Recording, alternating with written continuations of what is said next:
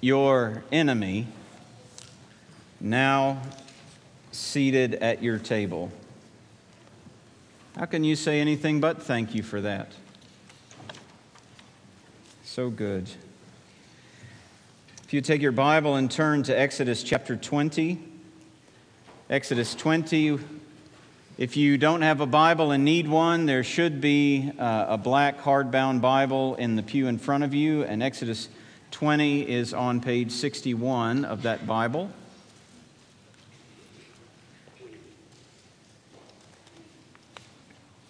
We are working our way through the book of Exodus and have slowed down to take each one of these 10 commandments one at a time to consider them thoughtfully and fully. And so we continue in that part of our Exodus study this morning. But I want to read verses 1 to 17 just to remind us of all that has been said here in these commandments, and then we'll focus in. Exodus 20, beginning in verse 1. This is what the Spirit says.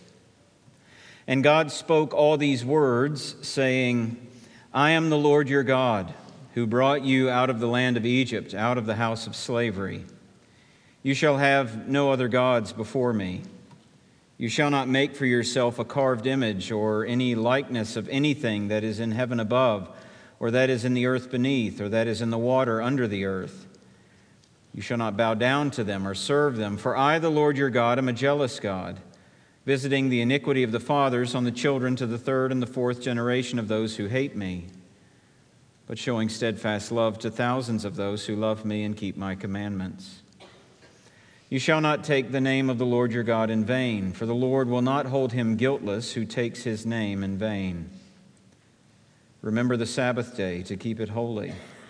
6 days you shall labor and do all your work, but the seventh day is a Sabbath to the Lord your God. On it you shall not do any work, you or your son or your daughter, your male servant or your female servant, or your livestock or the sojourner who is within your gates.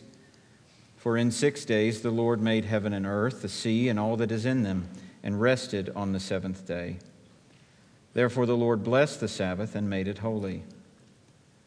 Honor your father and your mother, that your days may be long in the land that the Lord your God is giving you. You shall not murder. You shall not commit adultery. You shall not steal. You shall not bear false witness against your neighbor. You shall not covet your neighbor's house. You shall not covet your neighbor's wife, or his male servant, or his female servant, or his ox, or his donkey, or anything that is your neighbor's. Let's pray. Gracious God, we come before you now to hear your word, and we pray that you will help us by your Holy Spirit to understand it, to love it, to live according to it. We pray that you will strengthen your church through your word.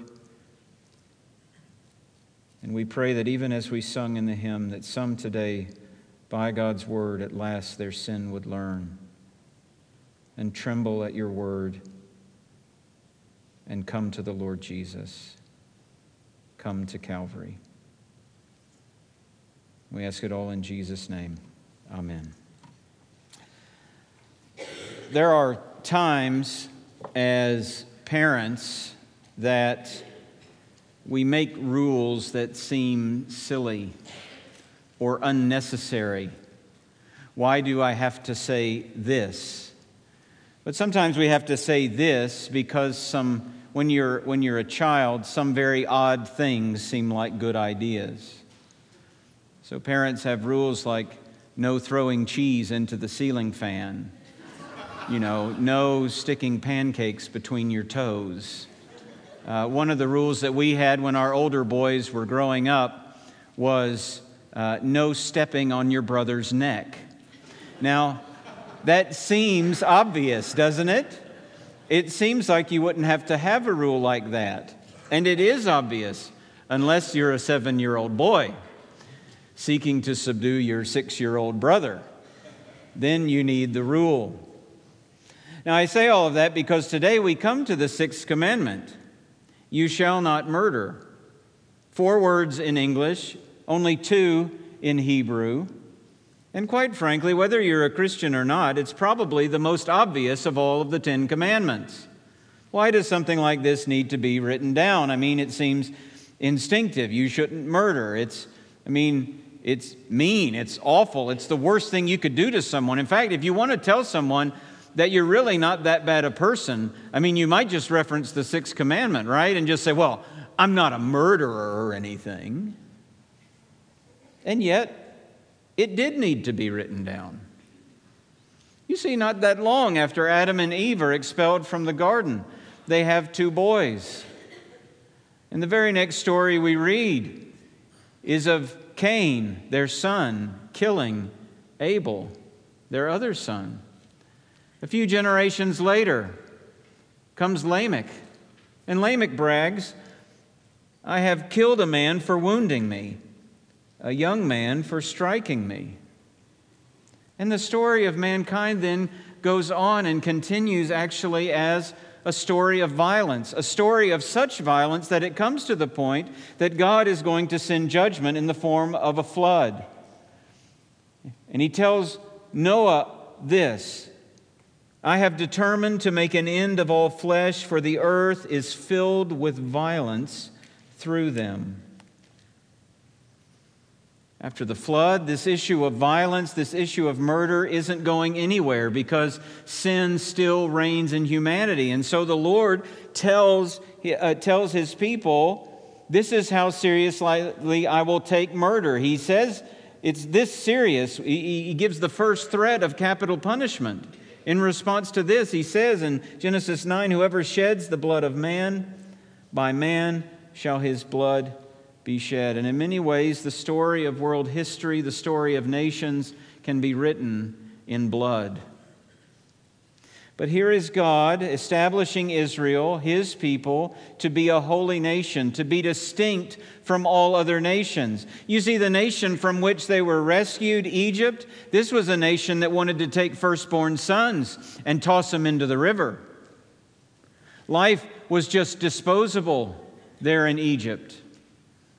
But God tells his people, life must not be disposable for you. You shall not murder. And so as we come to this command, I just want to ask 2 questions. Now, the answers you'll be disappointed to hear are longer than the questions themselves. However, I just want to ask 2 questions. First, what is commanded here?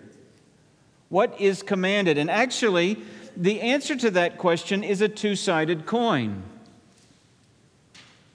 Because there's the way that this commandment is given, which is in the negative. You shall not murder. Now, in the Hebrew language, there are several words that you can use to speak about killing, whether it's killing an animal or killing a human. This particular word is only used in reference to killing human beings, taking the lives of human beings. And specifically, what's being forbidden here is the intentional taking of life. That's planned, motivated by anger, motivated by hate. Later on, it's distinguished by one who lies in wait for their neighbor, who's always had a dispute with them, and now they've carried something out. It's the intentional taking of life by another. Now, in the law, there are provisions that speak to other kinds of taking of life that are not murder. One is unintentional. There's no plan, there's no malice. In fact, the example given in Deuteronomy 19 is that 2 guys are out in the woods chopping wood. And one guy goes back with his axe, and the head of the axe slips off and hits the other guy, and the other guy dies. Well, this is not murder, the Bible says. He's called a manslayer, not a murderer. The second kind where there's a provision is actually the judicial taking of life. There is provision in the Scripture for the governing authorities to assign that kind of justice. Now, there must be a thorough investigation, there must be multiple witnesses, there must be the proper proceedings, but God does give the state to carry that kind of thing, the authority to carry that kind of thing out. But it's not considered murder. Thirdly, is in war. In wartime, the taking of life that happens within the context of battle is not considered murder. And then the fourth is self-defense. Now, it seems some people these days want to expand self-defense to mean all manner of things. However, the example given in a couple of chapters, I think Exodus 22, is that a thief breaks into your house at night. You're not sure what's going on. You're not sure what he's up to. You're not sure what his plans are. You strike him to protect your family, and he ends up dying. And this is not considered murder. It does say, however, if he comes in the daytime and you can see all that's going on and you just go ahead and do it, that's another story altogether. But there are these provisions. But the fact that these provisions exist in the law, friends, doesn't mean that these deaths don't matter. Because the lives of human beings are still the lives of human beings. Every human being is made in the image of God and matters. And every time a person crosses over from time into eternity, it is a sobering moment. We ought never be giddy when a life is lost, even if it was just.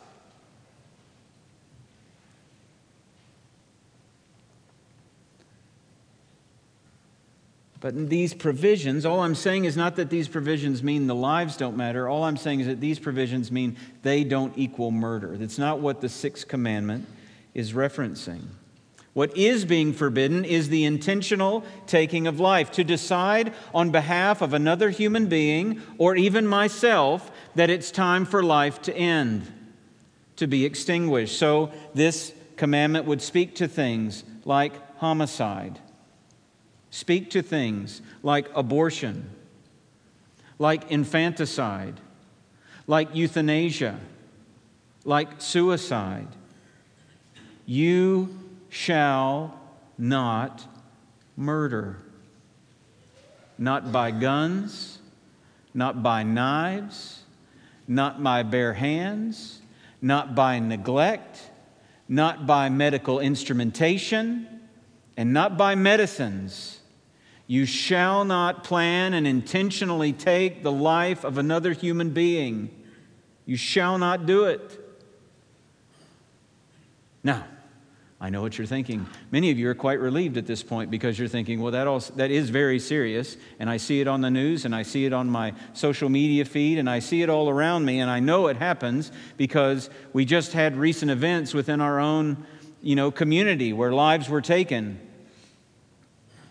by senseless, intentional violence.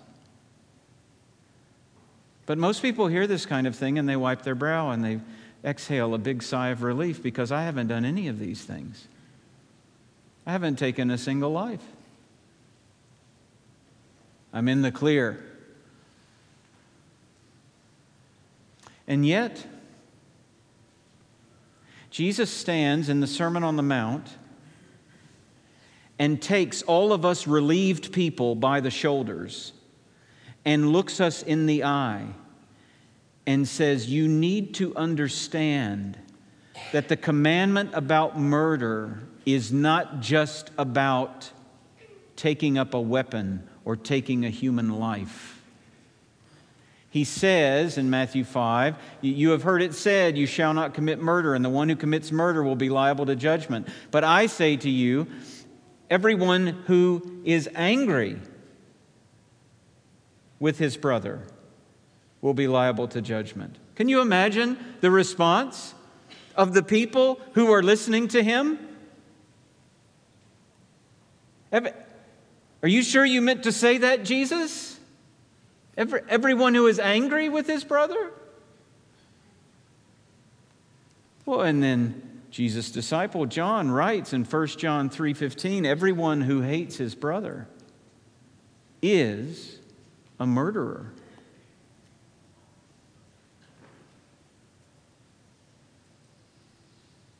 The judgment of God against hate, the judgment of God against unrighteous anger, is the same judgment as against murder. Just let that sink in for a minute.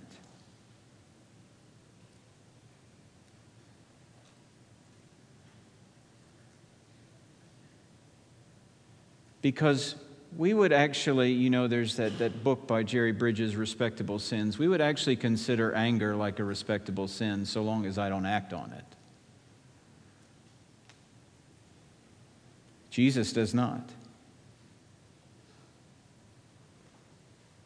You may not pick up a weapon or make a plan, but if you hate, if you harbor anger, if you refuse to reconcile, because actually that text in Matthew 5, that's what Jesus goes on to say. He's talking about anger will incur judgment, but then later he says if there's anything between you and another person, just a couple of verses later, he says you need to lay down your offering. Don't come to church angry. You don't go to bed angry. Don't come to church angry. You set everything down and you go reconcile and then come. That's what Jesus says. But if you harbor anger, if you harbor hate, if you refuse to reconcile, you refuse to forgive, you refuse to love, guilty. You may not say a hateful word. You may not even say that you hope that they die. You may not yell and scream or explode in anger. You may just grow cold and grow distant and grow silent. You may paste on a smile when you know you're going to be around that person and pretend to be friendly, all the while boiling on the inside. Guilty. You've broken the sixth commandment, because at its core, this commandment isn't merely about the activity of the hands. It is about the condition of the heart. That's the negative. You shall not murder. The positive is you shall preserve life. You shall preserve life. This is actually the other side of the coin, and it's right that we would talk about the commandments in a positive manner because Jesus did. Remember how Jesus sums up all of these commandments about our relationships with one another? He says, you shall love your neighbor as yourself. In other words, when Jesus thinks you shall not murder, you shall not commit adultery, you shall not steal, you shall not bear false witness, you shall not covet, when he thinks that, he can say it in another way. You shall love your neighbor as yourself. And obviously, love doesn't murder someone, right? I mean, that seems pretty obvious. Romans 13 says love does no wrong to a neighbor. But as Jesus sums up these commandments, these horizontal commandments, by saying love your neighbor as yourself, what he's doing is saying that it's actually not enough to not wrong a neighbor. It's not enough to just stay away. You must love. It's not enough. You must positively love. The sixth commandment doesn't just mean we don't murder. It means we must preserve life. And actually, we have an example of this. Jesus told a story in Luke chapter 10 of loving your neighbor, preserving life. We know it as the parable of the Good Samaritan. Jesus talks about a man who was traveling and he's robbed and he's beaten and he's left for dead. And a couple of men come along that you would expect to help him. They're good people. They're religious people, a priest, a Levite. But they just walk right on by. And then an unexpected person comes along, a Samaritan, who was like a nobody to the Jews.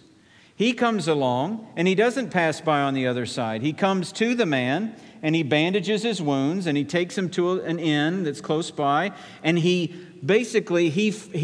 finances the man's entire recovery at that inn.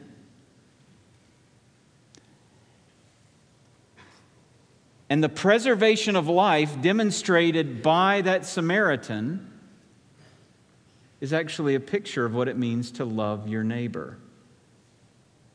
If you look at the paragraph before, the emphasis that Jesus is making is, who is your neighbor? Who is this neighbor I'm supposed to love?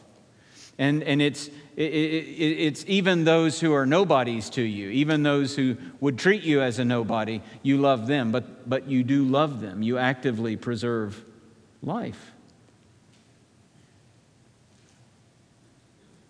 Here's the thing.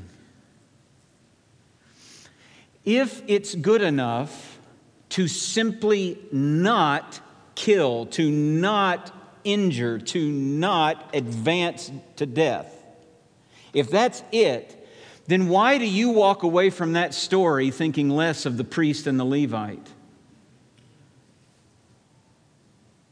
Why do you walk away thinking they should have done something? Because they don't do anything. They don't walk over there and kick the guy while he's down. They don't pour salt on his wounds. They don't think we need to put this guy out of his misery. Let's just kill him. They don't. They just walk by and leave him. And yet, as you read the story, you can't walk away from that story without knowing Jesus doesn't think much of this priest and this Levite and their response to this man. Can you?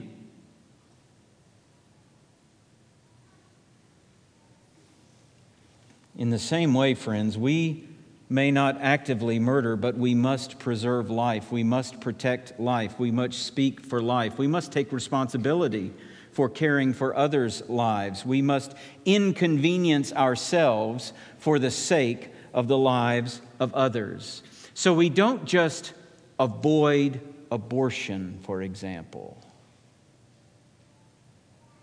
We actively care for children in those difficult circumstances who are born. We love and care for single mothers who have chosen to give life, to give birth. We foster, we adopt, we come alongside those who do. And let me just tell you, over the last 13 years, I look out, I could scan this whole group and like you're glowing. All the people that I know have been a part of this. It's like you just shine. I can just see you. And I see the way that you have done this. And I see the way that you as a congregation, you as the people of God have come along and prayed and paid and babysat and substituted and come all manner of ways around those who have done this. This is what we ought to do. We do not merely stand outside a clinic with a sign in our hands. We do rejoice when the Supreme Court makes certain decisions, but we do not merely rejoice when the Supreme Court makes decisions that are in favor of life. We do more than that. You take it the other end of life. We don't just avoid euthanasia. There are places where people are under tremendous pressure to euthanize their loved one. What do we do then? We joyfully make the decision to do the hardest thing we can do, and it is hard, to walk alongside one who is suffering deeply and to keep walking with them and keep walking with them until the Lord makes His way known.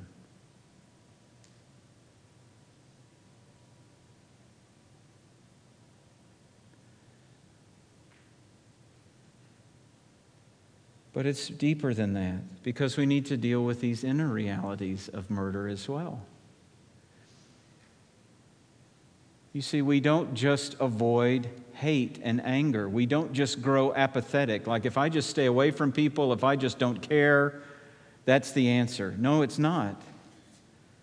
We actually must, instead of hate and anger, we must be patient. We must be ready to reconcile. We must be eager to forgive. We must live at peace with all people. We must remember God's mercy to us when we were absolutely in rebellion and hateful in His face. And He showed us mercy. But God, because of His great mercy and His love toward us, made us alive together with Christ. And so then, having received the mercy of God, I show mercy. I actually do good to others, even those that in my flesh I would hate or be apathetic or be unrighteously angry toward them because they're not treating me the way I want to be treated. They're not treating me the way I even think I deserve to be treated.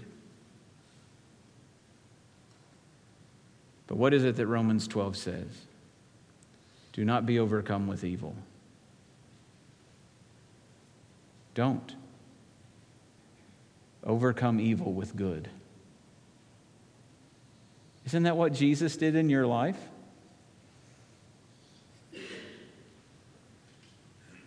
He overcame evil with good. So the question then really becomes, as you think about this commandment, is when is a murderer no longer a murderer? That's a good question. It's one to ponder. When is a murderer no longer a murderer? It is not when they are in prison. It is not even when they die, because they die a murderer. A murderer is no longer a murderer when they stop taking life and start giving it and preserving life. When is a hateful person no longer hateful? It's not when they go away. It's not when they get fired and can't come back to your job anymore. It's not just when their mouth is closed. A hateful person is no longer a hateful person. An angry and unrighteously angry person is no longer angry when their whole lives are no longer about themselves and what they want, and instead they are dying to themselves and loving others. You shall not murder. Not with your hands and not in your heart. Preserve life. Promote peace. Love your neighbor. That's what's commanded. Now, why is it commanded? Why is this commanded? Well, on the surface, that's a pretty obvious answer, isn't it? I mean, God is establishing a nation. And if Israel is going to be orderly and not chaotic, people can't just run around killing other people, right? If Israel is going to be a place of peace rather than one of discord and dissension, then people can't just go around hating other people. This seems pretty easy, but actually, aren't those very things the things that our nation needs to hear at this very moment? We as a society have no regard for the sixth commandment. Not in our actions, not in our words, and not in our attitudes.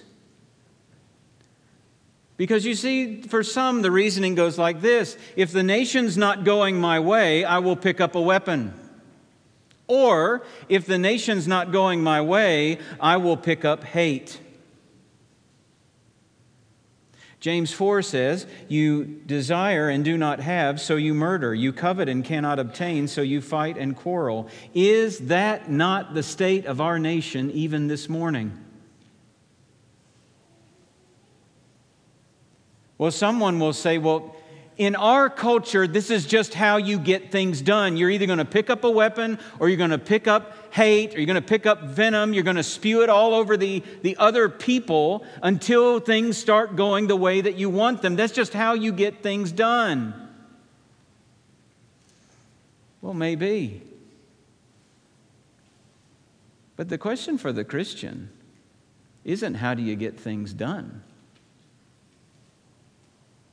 The question for the Christian is, how do I please God? And when those answers diverge, we choose to please God rather than get things done. Because if I have to displease God to get things done, of what use is it? Do we think that we can accomplish holy ends with unholy means? Friends, we must not. We must not. We actually need to put down the news service that is shaping our thinking and pick up the Word of God. We need to stop getting up in arms and start getting down on our knees. Do you know how I know we need to hear this?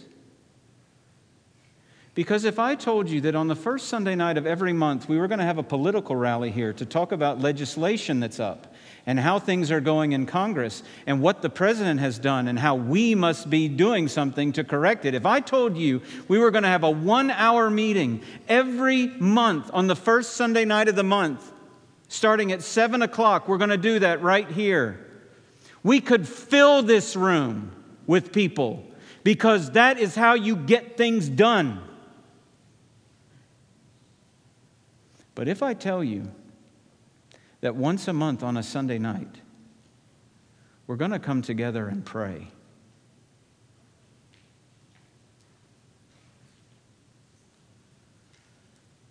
I just want you to know, and I speak from experience, that all manner of priorities will take the place of that meeting.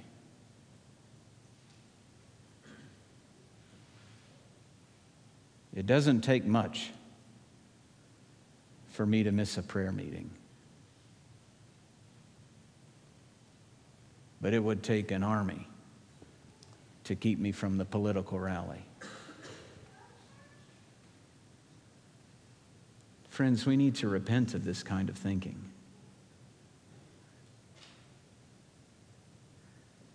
We need to repent of thinking that what we need is more men and women talking to other men and women about what's going on in the world. We need to repent of that as the highest thing that we could do. And we need to turn back to the fact that we can go to the God of the universe together, who is actually not interested in building a nation, but building a kingdom. We have forgotten these things, friends. We need to repent as Christians and as a nation. And that's why this kind of command is relatively obvious, isn't it? You can't have orderly society if people are killing one another. You can't have peace if people are hating one another. But what I want to do is actually give you two reasons for this command that have to do with God Himself. What is it about who God is that says, "You shall not murder"? The first is that God is sovereign over human life. God is sovereign over human life. God is the source of human life. In the very beginning, He formed man from the dust of the ground and blew life into him. And God isn't just the source at that moment. He is the source throughout history. Job says, the Spirit of God has made me, and the breath of the Almighty gives me life. Every baby is knit together in that mother's womb by God Himself. But God is not only the source of life, He sovereignly sustains life. Now, we are absolutely thankful for farmers who raise crops and raise cattle and raise pigs and raise chickens and raise more pigs and more pigs. But it is God who sends rain for the crops. It is God who gives life to those animals to sustain us. He Himself, Paul says in Acts 17, as he's preaching, He Himself gives us life and breath and everything. He's the source of life. He sustains life, and He sovereignly brings life to an end. Psalm 139 says that all of our days are written in His book. Whether our days are surprisingly long or tragically short, they're in His book. So that Hebrews 9 says that there is a time appointed for men to die once. It's an appointment none of us will miss. It's an appointment set by the Lord.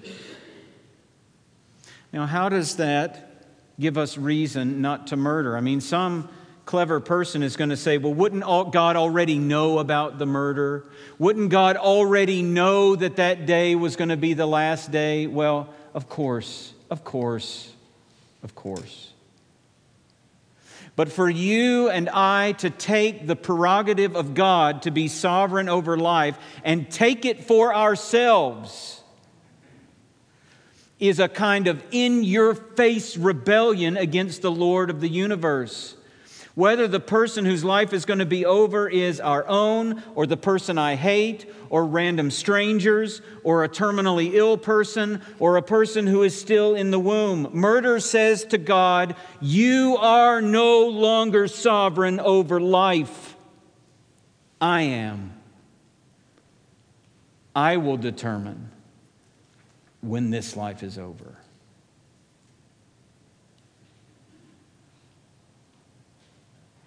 And friends, that kind of attitude toward the living God is unthinkable.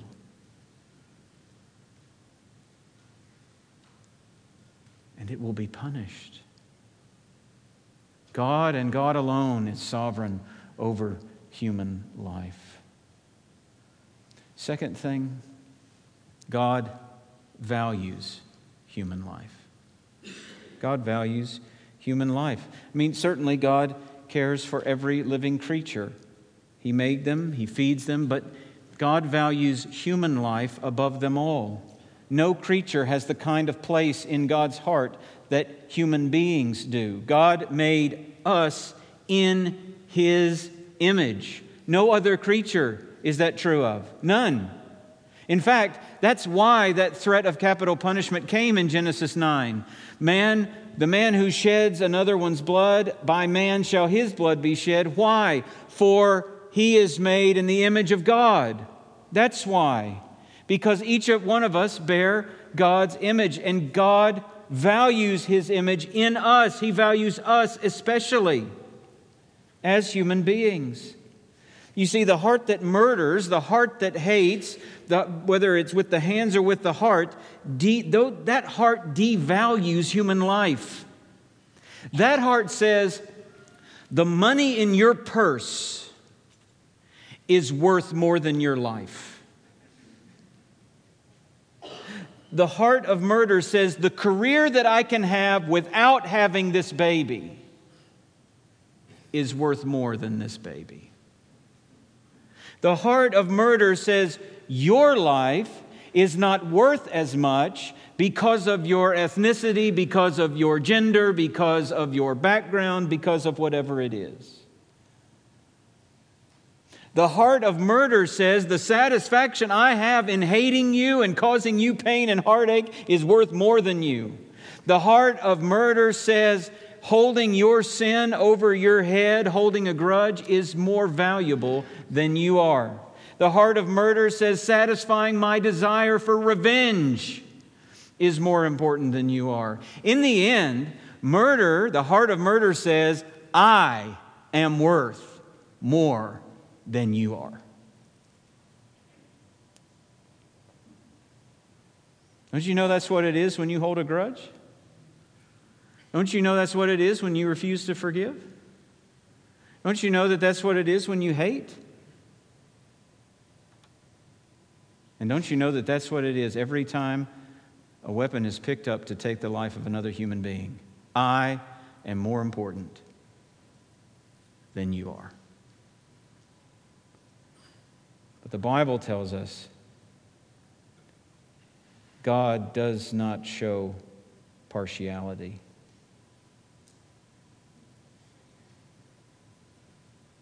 God shows no partiality, and murder is partiality to the extreme.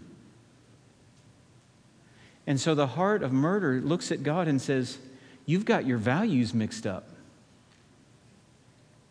Because my life is worth more than their life. Because I'm worth more than they are. Friends, we can't think this way and be followers of Jesus. You see, because if you think about the person who is gunned down in the street, you think about the one who is gunned down in an elementary school or in a food court, you think about the one that you hate, the one you have a personal vendetta against, the one you refuse to forgive. Every single one of them is part of the humanity that God values and sent His Son, the Lord Jesus Christ, to redeem. God sent His Son to redeem all who would come to Him. And those are things that are left in His hands and not yours and not mine. And the fullness of that love, the fullness of God's value of human life is seen at the cross.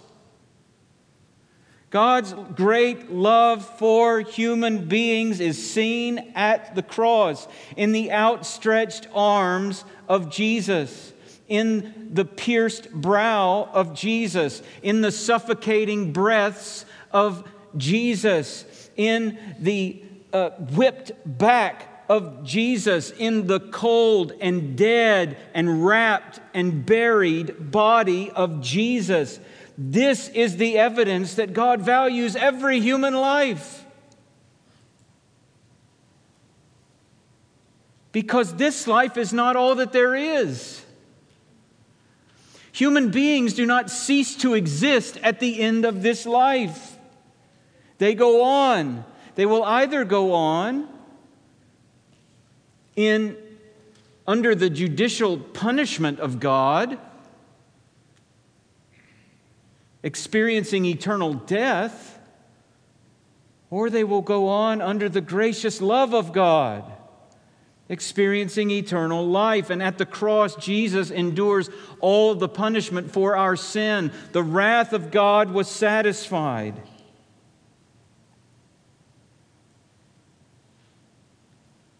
Your blood has washed away my sin. Jesus, thank you. The Father's wrath completely satisfied. Jesus, thank you. Once your enemy, now seated at your table. Jesus, thank you.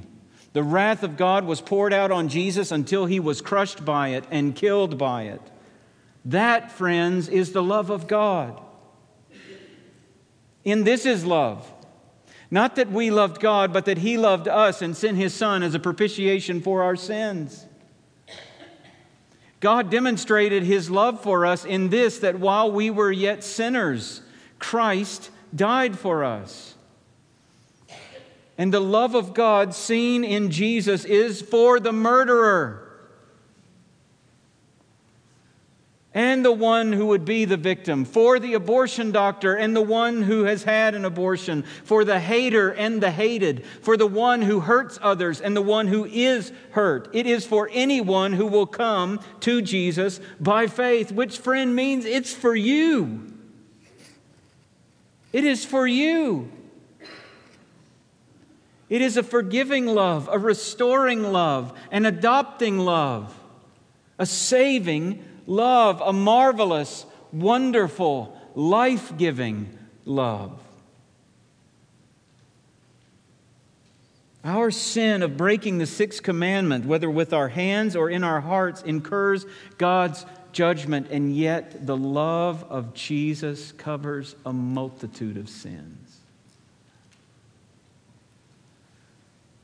The love of Jesus on the cross sets us free from fear of judgment. His perfect love casts out our fear.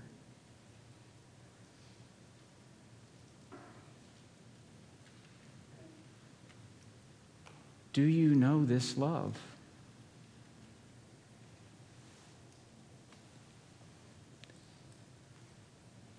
We are not loved, friends, because of our worthiness. We are loved because of God's worthiness. If it was just about us, we'd be left unloved forever. We'd be left in our sin forever. We'd be left in judgment forever. And yet God has loved us. He has sent His Son for us. You can be forgiven of the multitude of your own sin. Never to fear judgment again, if you will come to Jesus by faith, if you will turn from that sin and trust in Jesus. The other thing about this love is that it's actually a transforming love. Because once you know this love, you don't actually want to take life. You want to lay down your life. You don't want to hate. You want to love your neighbor as yourself. And as you do, you find there is no greater joy on this side of heaven than imitating Jesus in that kind of love. You shall not murder. You shall preserve life, because God is sovereign and God values human life. Look at Jesus and you'll see. Let's pray. Father, we come before you in the name of Jesus Christ, the lover of our souls, the one who has given all to save us. And we give you thanks for him. And we pray that we will see life as precious as you do. That we will not simply count ourselves obedient by not murdering, but that we will seek to preserve life and promote peace and love our neighbor as ourselves. We pray that you would give us grace. We pray that you will give us the grace of repentance to think that taking up weapons and taking up hate is the solution to any problem in our lives or in our culture.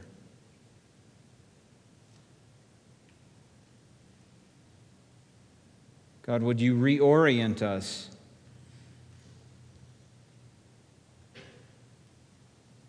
so that prayer is a higher priority than politics?